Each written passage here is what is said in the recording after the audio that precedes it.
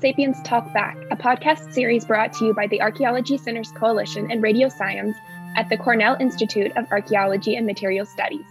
This series has been developed in partnership with Season 4 of the Sapiens podcast in order to discuss new approaches to changing archaeology stories and who tells them.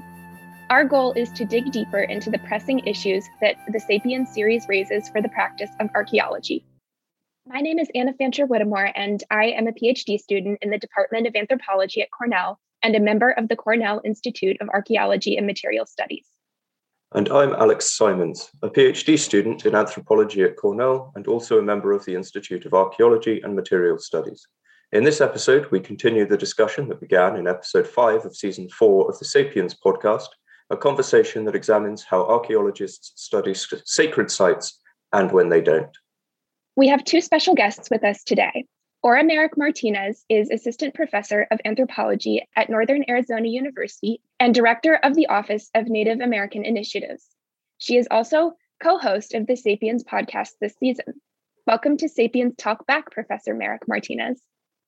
Thank you, Anna. Very happy to be here. Joining us as well is Professor Nicholas Laluk, Assistant Professor in the Department of Anthropology at the University of California, Berkeley. Welcome, Professor Laluk. Thank you, Alex. Very happy to be here as well and looking forward to the conversation. We are very pleased to be joined today by an international panel of graduate students that will help guide our conversation. They will introduce themselves in the course of our discussions. In addition to probing the issues raised in episode 5 of the Sapiens series, we will also be discussing insights provided by two recent publications. Professor Laluk's 2017 article in the Journal of Social Archaeology entitled The Indivisibility of Land and Mind, Indigenous Knowledge and Collaborative Archaeology Within Apache Contexts, and a second piece by Professor Laluk and Benrita Burnett entitled We Know Who We Are and What Is Needed, Achieving Healing Harmony and Balance in Indi Institutions, that appeared in last year's in Advances in Archaeological Practice. Let me start the conversation with a question that is open to both of you, though it was inspired by Dr. Laluk's 2017 article on Land and Mind in the Journal of Social Archaeology.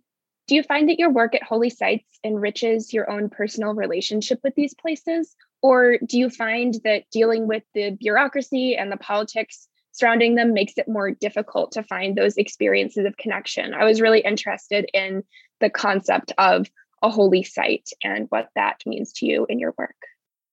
Yeah, thank you for that question. So connections are really integral to how I move forward with my work with sacred sites and holy site protection. And I think it's critical and necessary to have that connection to place in a lot of ways. And, you know, with us as Apache people and dead people, this comes from, you know, since time immemorial, handed down by our creator. And it's something that drives us as dead people to, you know, do what's right for, you know, not only ourselves, our families, and our community, but the world as a whole. And I think that's what's so important about, you know, protecting these places in a lot of ways is it's not just about, you know, the individual or the individual tribe. It's about kind of protecting these places for the future and for everyone that's a part of this world and the generations that come basically as well. So I think these connections are just there in a lot of ways. They're inherent. It's something I think it's hard to explain sometimes as an Indigenous researcher. And you grow up and it's just such a part of your indigeneity, your blood, your identity, your culture, that sometimes even when I'm teaching, it's hard to convey. And I think sometimes when I was at NAU, it was really great because I was really close to my community there in White Mountain. From Flagstaff to White Mountain is not too far. And I could bring students out pretty easily, kind of show them what I'm talking about, kind of give them that the vision in their head to see what was actually going on and try to convey it in that kind of way. And so that was kind of easy. It's a little bit more difficult to do out here in California because I'm a little farther away, but I still try to show my connections in various ways. And so with sacred site stuff, you know, I'm involved with some of the Oak Flat stuff, and I've had ceremony there as well too. And, you know, just showing, you know, and allowing folks to come and visit these places is so powerful in a lot of ways. And folks can experience these things on their own, and they can bring things to life in their own mindsets and see how important these places are and how there's such a critical need to protect them. When you watch a girl, becoming a woman, an Apache girl, and how she's so focused, and she is basically a deity, and you can see that in her eyes, and the pollen that's applied, the whole interaction with everybody else around her, just praying for her and trying to get her to that level of being a woman is just something that you can't really explain. So in Arizona, especially when you visit these sacred places, you have to try to visit them during these times as well too, where sometimes ceremonies not allowed for outsiders to come into, but some things like Na'iyas dances like that are pretty open to the public sometimes, and it's folks need to come see these things for themselves. Now the bureaucracy, that's a hard thing to negotiate too as well, because working for the Forest Service for as long as I did, that was really frustrating, as I've talked about before, and it's so hard to be from a community and then be going up to Mount Graham on an everyday basis and doing work that is for the Forest Service. But they talk a lot about collaboration or consultation, but it doesn't mean anything if you don't put it into practice in a lot of ways. And for once, it'd be nice to see sometimes that the Apache folks get exactly what they wanted and what they're asking for, instead of just trying to make something up that really kind of doesn't hit full scale as to what Indian folks are asking for in terms of moving forward to build that healing and that balance and that harmony that I'm talking about, to at least somehow try to get that place back to how it was before certain things like telescopes are put on them, or international mining company is going to destroy an area, those types of things. So yeah, it's so hard for me to explain connections. I mean, like I said, they're inherent, and it's a difficult process to negotiate in different ways. And but it's a feeling you get a lot of times. And I do this. I've experienced this a lot with my elders too. It's something that when you visit with them, the stories just kind of start coming again. And even though you think of with Apache folks not being able to go certain places anymore due to boundaries and restrictions these days that kind of curtailed them from traditional lands. But when you go out and you do interviews and ethnography with some of these folks, and you see, the beauty of that and how powerful these stories are, and how, the land and the mind, like going back to that concept of Nia I discussed in the 2017 piece, it's all there. And as still, I consider myself, young still, in a sense, in my terms of learning and always learning and trying to, just hang out with my elders and extract as much as I can from them is really critical for me. And so just, doing that all the time is something that really instills that sense of place within me and really drives my, I think, want to protect these places in the ways that I feel like my community wants. Yeah, Anna, I think that is a really, really great question. And before I begin, I just want to honor the traditional landowners and land users of the area that I'm on. I am on the lands of the San Francisco Peaks, or as it's known in my language, the Navajo language, Kenfane. And so I just want to honor our ancestors, our current connections, and our future generations as well. And really, my work as an archaeologist is rooted in my cultural sacred responsibility as a woman and as a mother, as an auntie. And by that, I mean, in growing up in my community in Lapwai, Idaho, I was taught what it meant to be a part of a community. I was also taught about my relationship with the community and with the landscape. And for me, it was a connection to our ancestors, and it was a way for us to learn about our history, about who we are, but also really it gave us that sense of hope and the ability to dream about a future. And for me, in working with these holy places, the cultural landscape, because for us as Indigenous peoples, our landscapes, our homelands are unbounded, right? And this idea of boundaries or that we have access to certain places is completely antithetical to who we are and to our beliefs. And so in the work that I've done as the Tribal Historic Preservation Officer for the Navajo Nation, for example, it was literally fighting and advocating for our cultural landscape, our Dinepikea, our Navajo lands. And, it was a very sort of trying and bittersweet kind of learning journey, because there were, in Navajo culture, I learned so much about what our lands mean, and that our identity as Indigenous peoples is really rooted in the landscape. And so archaeology then is a very sort of sacred endeavor. And you have to recognize that when you're going into these landscapes, that some of these archaeological practices that are traditional practices within the Western sort of academy are, again, antithetical and are destructive and disrespectful to our ancestors. But it also causes tensions and these sort of imbalances in our communities.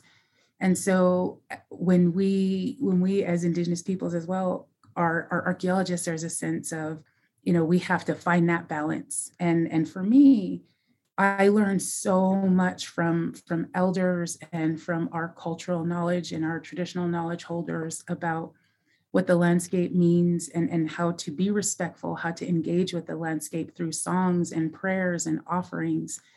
And so I would say that in my work as an archaeologist, my own personal cultural knowledge has been increased, and I'm incredibly grateful for that opportunity to be able to learn about our histories, because for a lot of us, our histories are also sacred stories. They're ceremonial histories. And so it takes a certain kind of knowledge to be able to understand what the landscape means. And, when you're an archaeologist, it's very eye-opening, because you have an eye on all of these other kinds of, a different kind of modality of thinking about the landscape. And then you have this amazing centuries, thousands of years old of knowledge that has helped your people survive and live to this very day, right? And so for me, it's been very enriching. It's been a very enriching experience. Abu, I want to ask Orisha, my ancestors, and my elders for permission before I speak. I am Gabi Omoni Harteman. I am Afro-Guyanese, and I'm Omo Orisha, which means I am a member of a traditional African diasporic community, which is based in Amazonia. I'm also a PhD student in anthropology and archaeology at the Federal University of Minas Gerais in Brazil. And so I really want to thank you all for sharing this knowledge, feelings, and experiences. It's really heartwarming to get to be connected with, elders who have opened those paths before us. And I feel like an essential part of colonialism and the ongoing violence that it has caused for centuries, it lies in the modern Western attempt to destroy our worlds, but specifically our world's perceptions and systems of knowledge, because it is through them, the systems of knowledge and world perceptions, that we can actually rebuild what seems to have been broken by colonialism.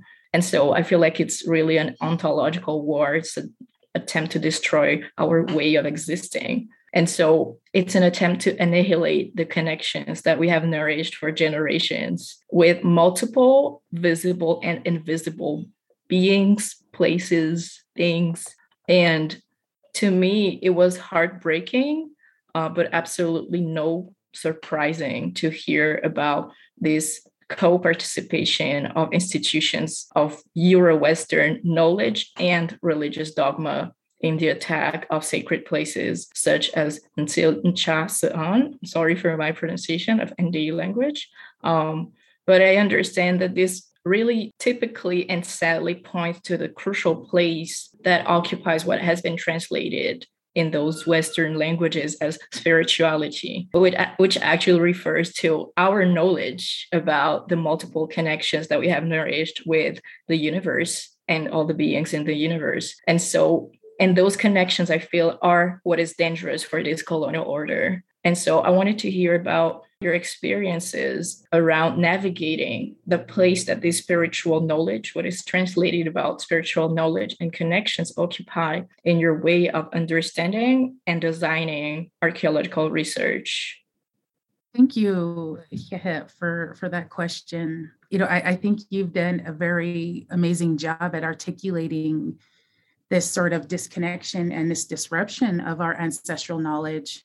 It's been a very deliberate approach by Western colonialism within the United States to disrupt and to dismantle who we are as Indigenous people, right? And we see this very insidiously, I think, through archaeology and anthropology in the very inception of our field here in the United States, and how Indigenous peoples were described and analyzed and categorized and ranked and ordered, right? And if we think about how that process has happened, we see that our knowledge has been sort of commodified, but also simplified in ways that it have been, again, this is a very insidious process because it's created this sort of self-colonization within our own people and in trying to keep up with these sort of anthropological definitions of who we are. And so this idea that Native American people are disappearing, for example, that we are losing our connections, for example, those are perpetuated through this colonial mindset.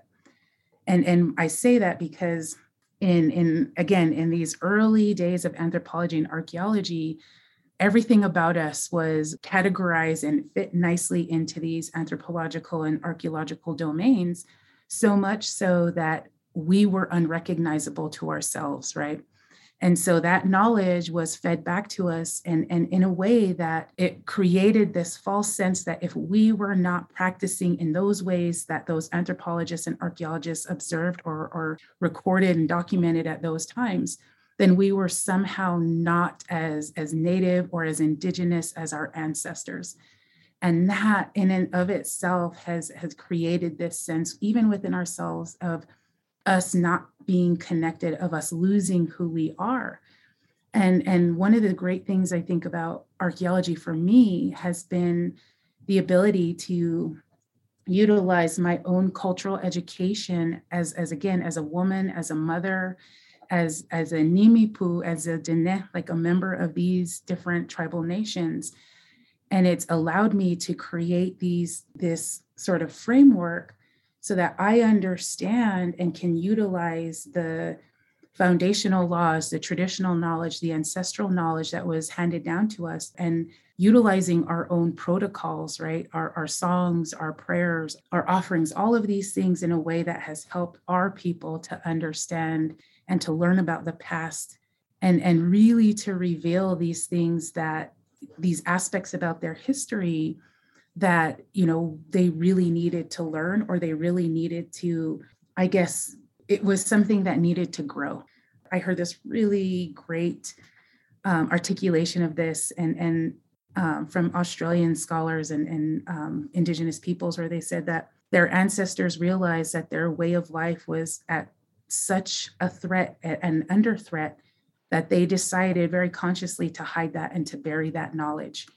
And with the intention that future generations would be able to grow and tend to those seeds so that all of that cultural knowledge would grow again.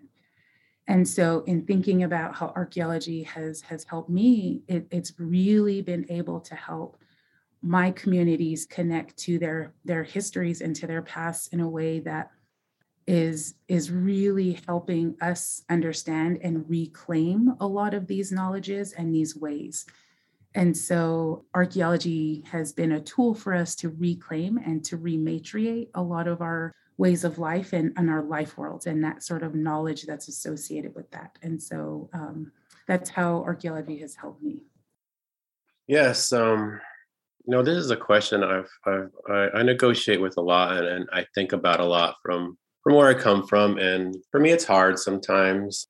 Things are so sensitive that come out of a lot of Indigenous knowledge systems, whether it be ceremony or prayer. And I respect that as much as I can as an Inde person. And I go to my elders for, guidance all the time and how I move forward with applying certain types of, epistemologies, ontologies from my own community that I think help tell a better narrative and work against that dominant narrative that wrote for so long by, non-Indigenous folks about ourselves. And it's really difficult for me as when we go to these grad programs, a lot of Indigenous folks, and we're sometimes maybe the one of a handful or one or two grad students in these programs. And we feel, that sometimes our thoughts don't get heard sometimes, or we don't have a community there to base ourselves off and hearing us in the right ways in terms of what we're experiencing in the archaeological world. And so I think that forces us sometimes to go outside of ourselves in a lot of ways. Being taught these Western forms of method, theory, and practice is so ingrained in grad school. And then you come out and you're thinking, oh, I have to just always kind of use this kind of knowledge or I've been trained with to, tell this type of story. But, you're always part of your own identity in school as well, too. And I think you're made to do that in a lot of what I'm trying to get at in terms of what you're trying to write up in a dissertation or something like that. They make you utilize that knowledge you've learned rather than drawing from your own institutional knowledge as an Indigenous person. And so you have to always maintain and be adamant about your own kind of methodology and the ways that you want to apply yourself as a researcher for in the future and what you're doing. And so that's what's so important in that piece I did in 2017, because I was really frustrated with, theory, and I didn't know what the hell am I going to apply? This doesn't work, and I don't want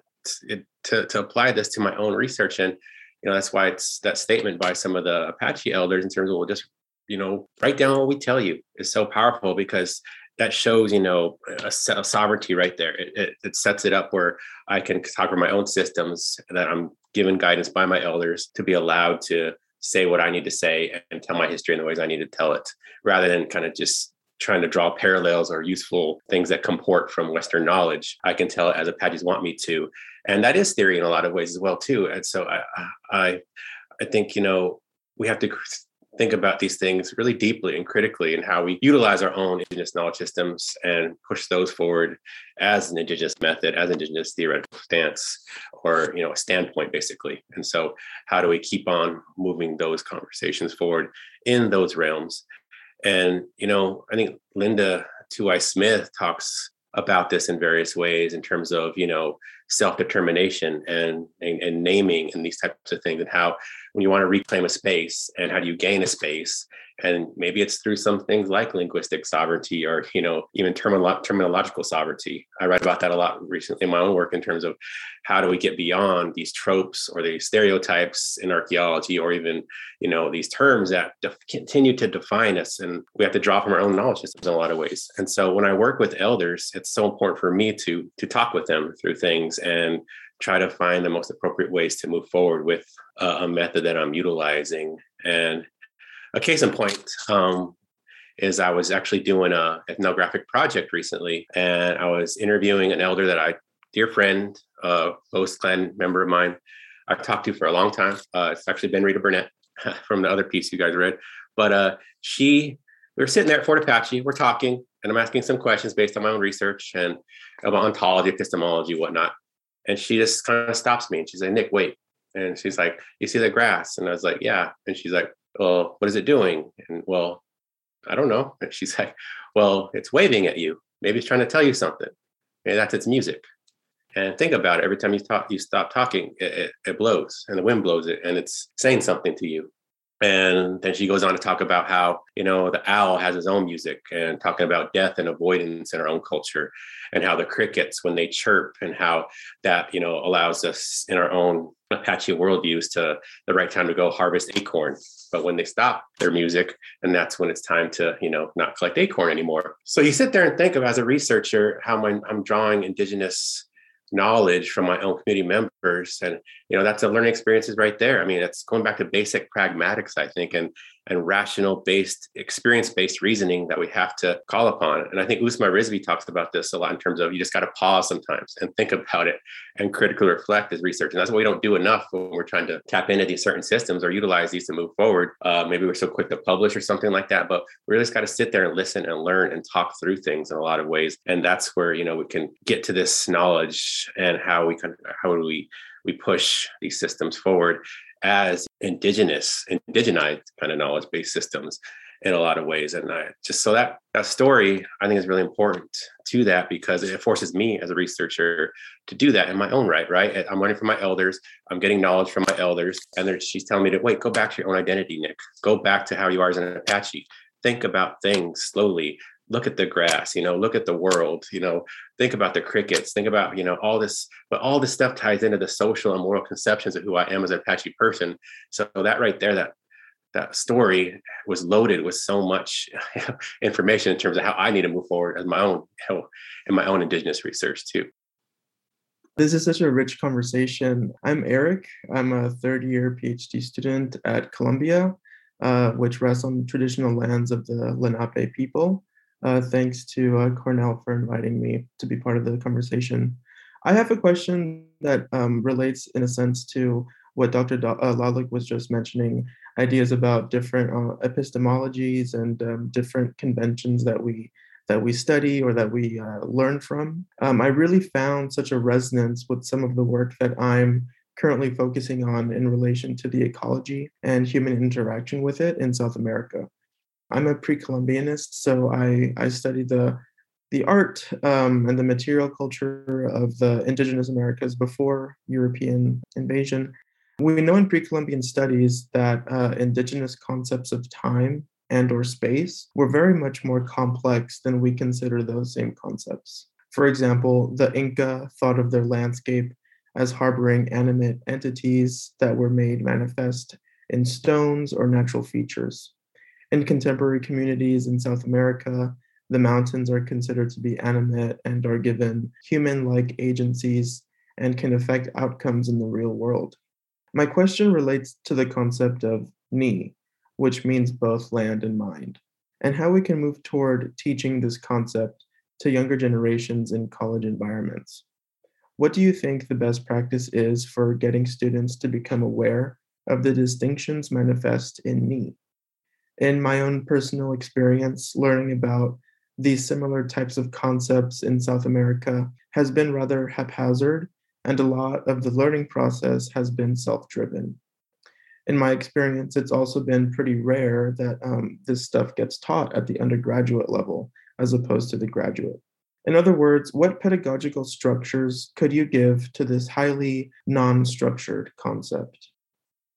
Yeah, thank you for the question about NIA and ontology. And I think it's really important and how we convey this knowledge to students and even the general public in a lot of ways, because there's always that disconnect a lot of times in how I think different knowledge systems come across, and there always something gets lost in translation. And but it's, for me, it's been hard to, like you say, haphazard.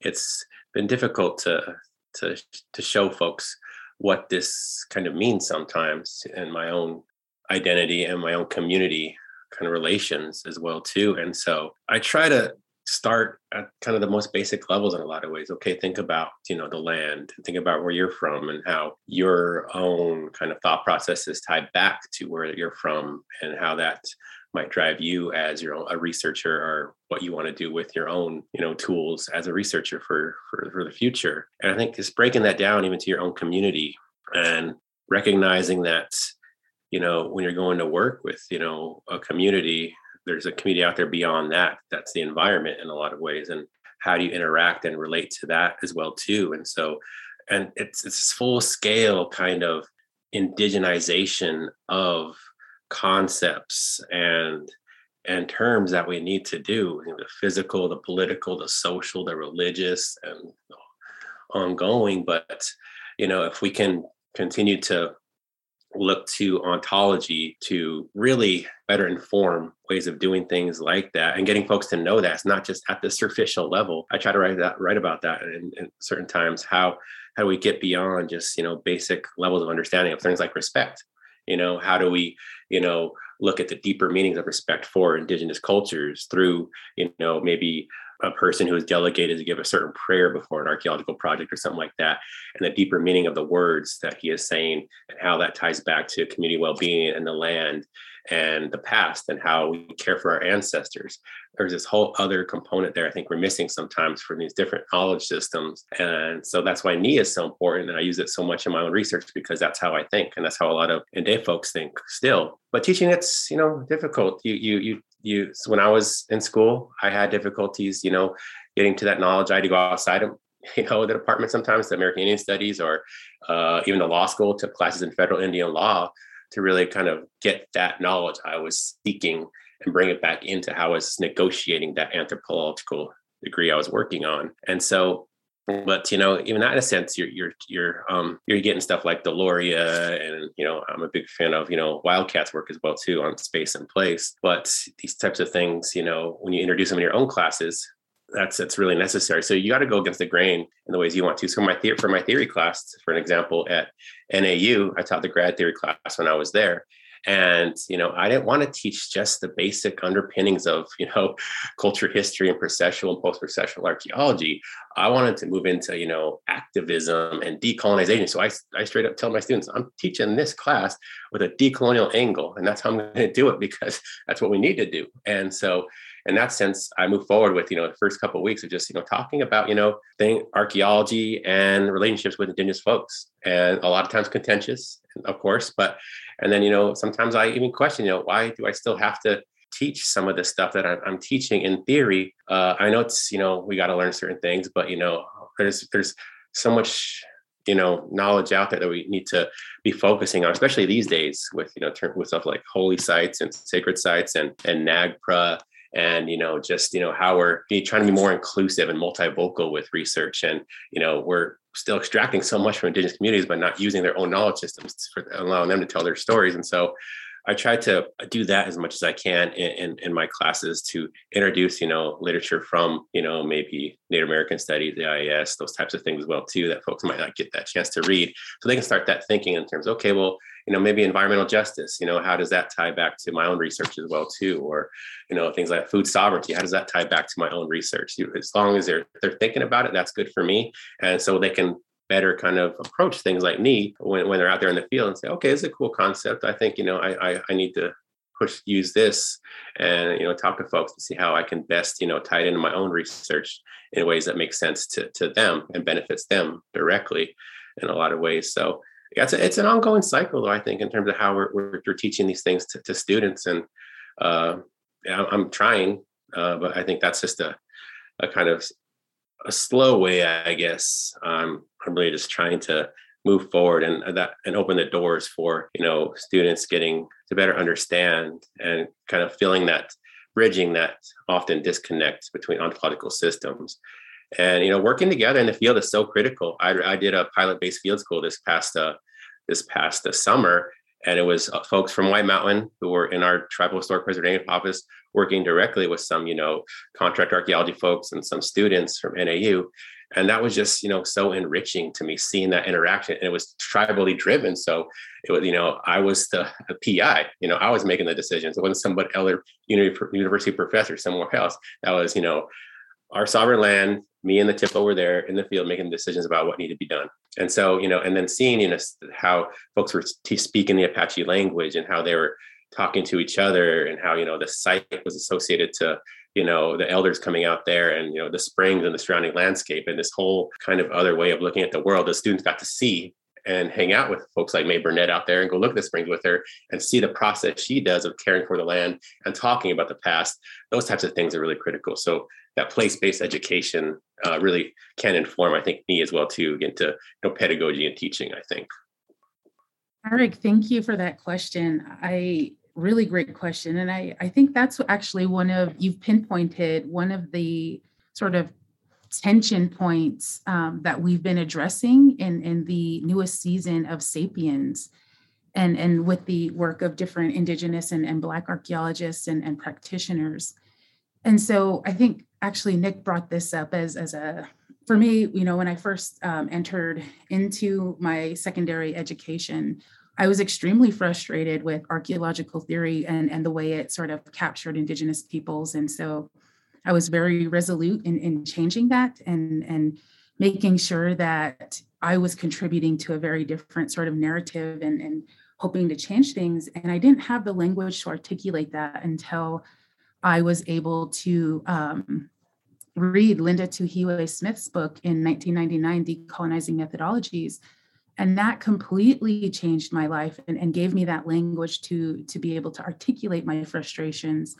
And so as far as, thinking about how can we blend this knowledge, how can we, teach and utilize this knowledge, I think it has to begin with a paradigmatic shift by our larger Western research institutions. And I know that's a lot. And that is exactly what we've been working on as Indigenous archaeologists. I think that's the legacy that we've really fought against is this legacy of colonialism in archaeology. And so in thinking about what does that look like for us in archaeology and anthropology, it's being able to value and accept Western knowledge systems and in life worlds, so epistemologies, ontologies, axiologies, as valid and as ways of our pieces or I guess knowledge systems that can enhance our knowledge and understanding of the past. And so, in thinking about, how can we blend these or how can we braid these, to borrow from Sonia Atale, how do we braid these knowledges? And one of the ways that I've found promise in is really coming out of Canada and research there with First Nation archaeologists and education and public health researchers who are exploring these land-based pedagogies and being able to braid all of these different knowledge sources, so that ancestral knowledge and different sort of health systems, anthropology and archaeology, and really trying to enhance our understanding and our relationships with the land. But also, again, it values Indigenous knowledge and life worlds. And that is being articulated into these different kind of research projects. And it's provided just this wealth of knowledge to us. And so my hope in thinking about futurities and Indigenous futurities, for example, is being able to teach the future generations of archaeologists exactly about decolonization and these violent histories, colonial histories against Indigenous and not only Indigenous communities, but also Black communities. I think it's very important to realize that we have very similar experiences, and it is through this larger sort of system machine of anthropology and archaeology. And so once we have an understanding of that and building from that foundation, I think we're able to really begin that shift, that paradigmatic shift, so that we can articulate and be able to integrate and braid that knowledge. And that way, again, we have an enhanced understanding of a very complex relationship in history. Thank you for this thought-provoking discussion. My name is Marianne Raghib. I'm a fourth-year PhD student at the Cosin Institute of Archaeology, UCLA. My question relates to the topic of colonialism and how it impacts Indigenous populations through cultural assimilation and ingraining colonial ideologies and practices that are sort of inherited through generations.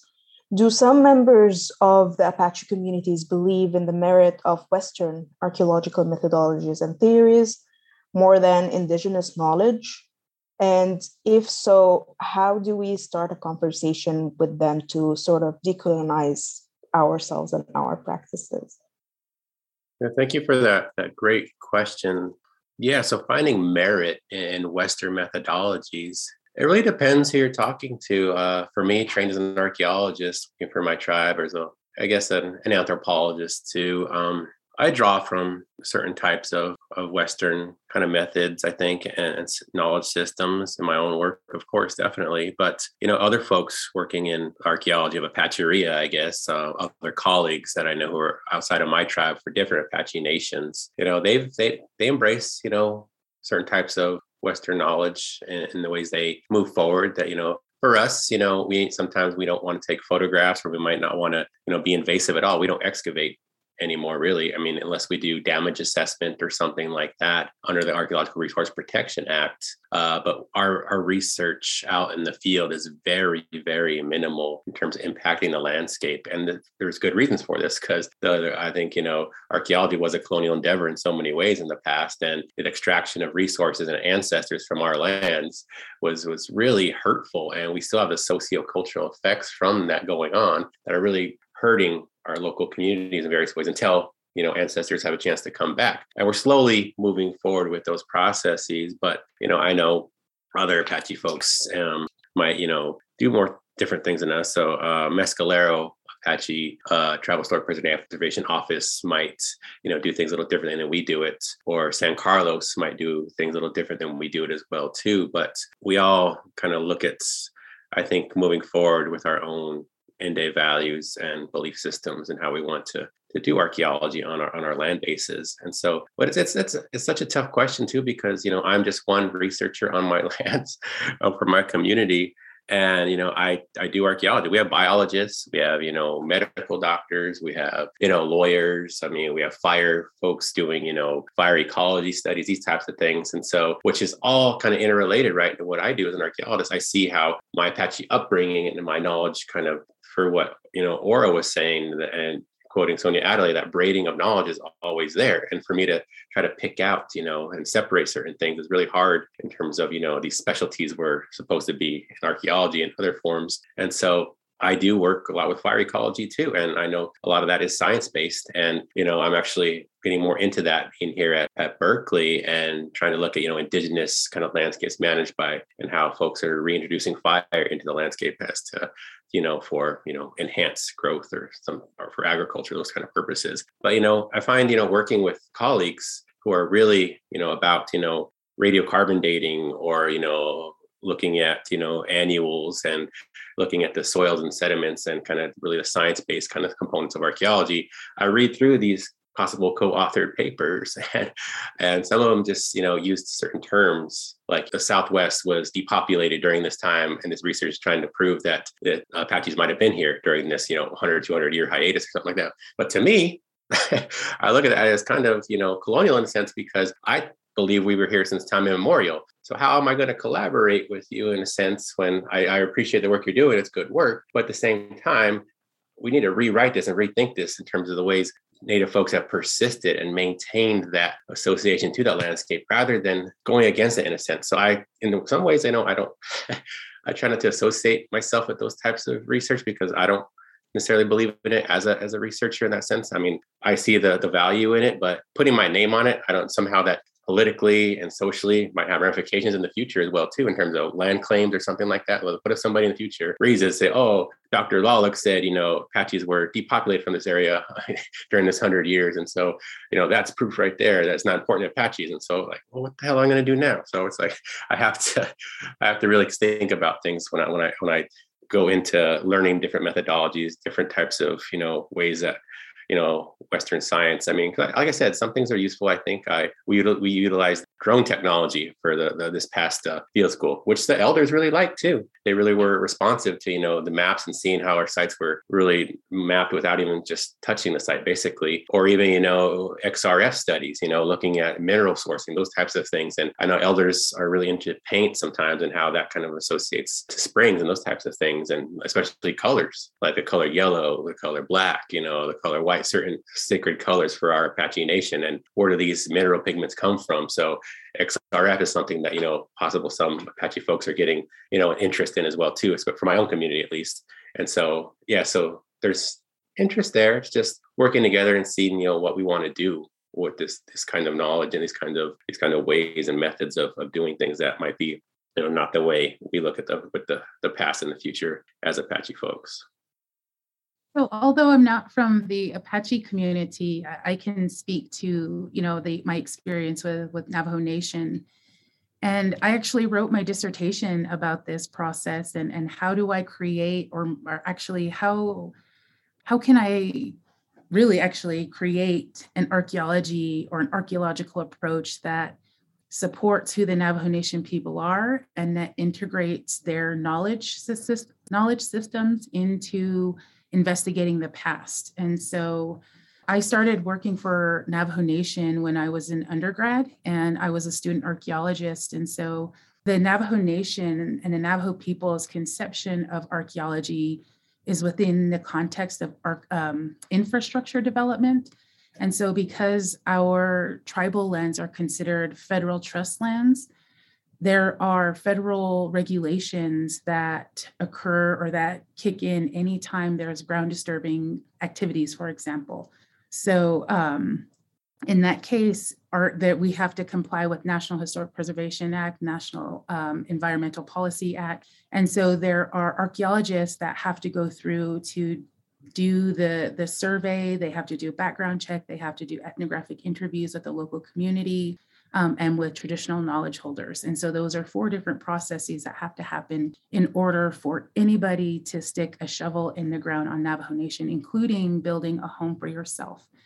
And so in that context, archaeology is extremely important, but it is a very bureaucratic process. And our community has become very anti-archaeology because of the amount of time that it takes and the fact that for many years on Navajo Nation, a very processually based archaeological research paradigm sort of was dominant and really guided all of the research. And so our Navajo community was really upset with the fact that all of this knowledge was being generated about our homelands without any input from our tribal people, including elders and our other traditional knowledge holders. And so in that context, archaeology was very much a hindrance. It was something that we should not engage in at all. And then for our Navajo people, we don't have ceremonies to rebury or to put our people back at rest again, because for our beliefs, once our people are interred, they remain that way. And so it's created a very, very contentious situation for us culturally to be able to manage when we go through these archaeological projects and there's excavation, and then they just want to pull people out of our ancestors out of the ground and move them. And so it presents these very interesting sort of tensions there. And so archaeology in that way is something that is just completely unnecessary, and it takes money away from other expenditures and endeavors for our people. And so we've tried to create alternatives to the way that we conduct archaeology. And that's only been within, I would say, the last 10 years of the Navajo Nation. And we've been doing research on our lands for hundreds of years, and really since the establishment of our tribal nation. And so, you think about that history, and especially for our communities, it's something that is very anti-cultural. And so we have to take that into consideration in how we present archaeology and how we engage with the public. And each community is different. And so each community wants different tools and methods to be utilized. And so that's another, sort of thing or consideration that we have to incorporate in doing this work. And so, we always actually, I think a really great example is Dr. Sarah Gonzalez's work at University of Washington, and the work that she's done through her Indigenous Archaeology's field school program, and just seeing how she's worked with tribes in California and the Pacific Northwest has been really amazing in really helping those tribes with what they need and what they are requesting. And so I would really, for me, that's really sort of the mitigation is kind of finding that balance and that middle point. Hi, this is Alex again, and thank you all for this fascinating conversation. Dr. Laluk, you talk in the Sapiens podcast about the power of students and their activism. I'm always struck by the diversity of perspectives that my students bring to the table. No two have the same starting assumptions about archaeology. I'd like to ask both of you, have you noticed a change in your time in archaeology in students' starting assumptions or their background knowledge? Have students become more open to Indigenous ways of knowing the past, or have they always been ready to think about the past in new ways? I've actually been involved in archaeology for at least 20, maybe close to 25 years. And so shifting from being a student and one of the very few Native American students in all of my programs, there has been a shift. And, I really feel that it's been a generational shift as well, in appreciating and being open to integrating Indigenous philosophies and knowledge systems into anthropology and archaeology. And, in teaching in the past, 6 years now, I have definitely seen a shift. It was, at first there was a little bit of, why do I need to learn this? I don't understand. This doesn't impact me in any way. And so I think it was also an institutional shift, because our institution, we recently made that a requirement, our Indigenous perspectives in anthropology, a required class for our majors. And so once we implemented that shift, we saw a shift in our students of starting to question some of the other readings and the way that they engage with archaeology and anthropology, and thinking about Indigenous perspectives and learning about the Indigenous research paradigm, for example. And so it's really amazing to me to see these spaces being made for Indigenous and other ways of knowing about the past and investigating the past, other ways of relating to the past that have been creative, that have been generative and transformative, and that are also healing. And so I think, because, again, of this generational shift, we are moving into a new era of the way that we engage with anthropology and archaeology, and of other ways of knowing, that is very hopeful for me as an Indigenous person, but also as an archaeologist.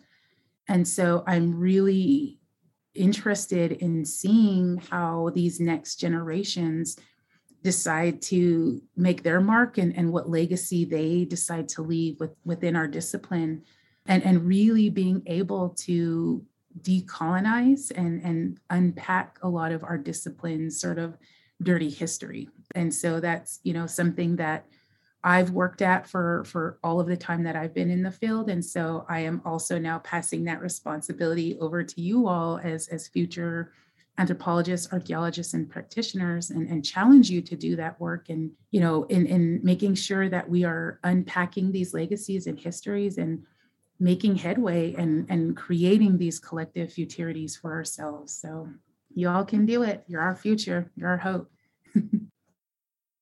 Yeah. So students and activism and knowledge, and how are we seeing a shift?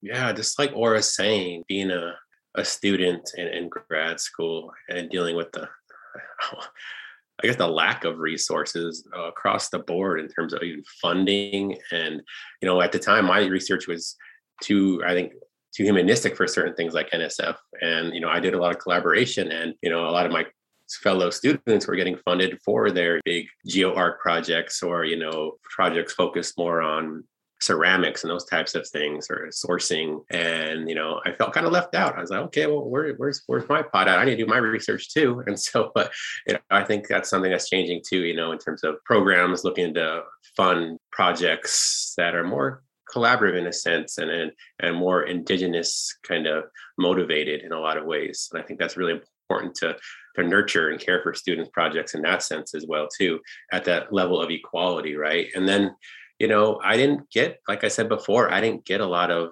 the literature I think I was needing in classes there at where I went to school, in terms of what I do now and where I thought my trajectory was going as an archaeologist. I mean, barely read any Deloria. And like Aura says, Linda Tuhiwai Smith was kind of mind blowing for me reading that. I was like, wow, this is all the stuff I'm thinking about. And she wrote it down in this really cool way. And that's inspiring to me, still is in a lot of ways. And I think texts like that continue to inspire this generation of folks moving these conversations forward in really effective and creative ways. And, some social movements too recently around the world and in this country, even No DAPL, folks, kind of banded together in certain ways. And I think, a lot of the interest came from, okay, well, let's learn more about, the Indigenous cultures, and why, this is probably not good to put this pipeline here from their perspective, right? And so And those are things we got to teach in classes too. And so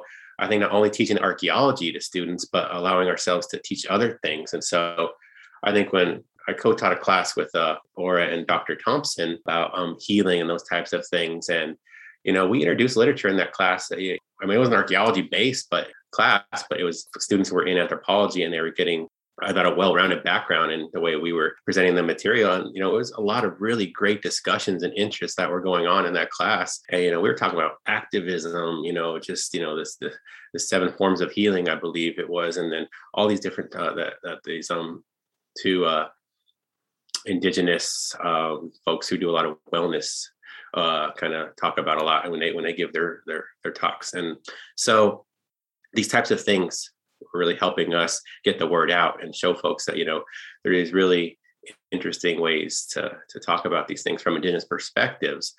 And so even with my classes here, I try to talk about Oak Flat as much as I can, because that's such a part of me. It's such a part of my community and what we're trying to do to fight this international mining company. And, I need to let students know what's going on with that and why is that important. And, maybe some students will say, okay, that's really interesting. I need to start looking more into that. And so, but, as educators, it's about us, just strategically, I think, to changing the way courses are taught in those types of ways too. And so utilizing videos or podcasts even to tell that story too is really a powerful form of media in a sense, because when I was going to school, I didn't have much of that. And so in terms of the podcasts and all the great stuff that's coming out right now, and so allowing students have an assignment, say, oh, go listen to that, and then we'll talk about it. I think that gives them more of an appreciation. They can do that on their own too, which is really great about things. And so I think these types of things are much needed in terms of the way we let this kind of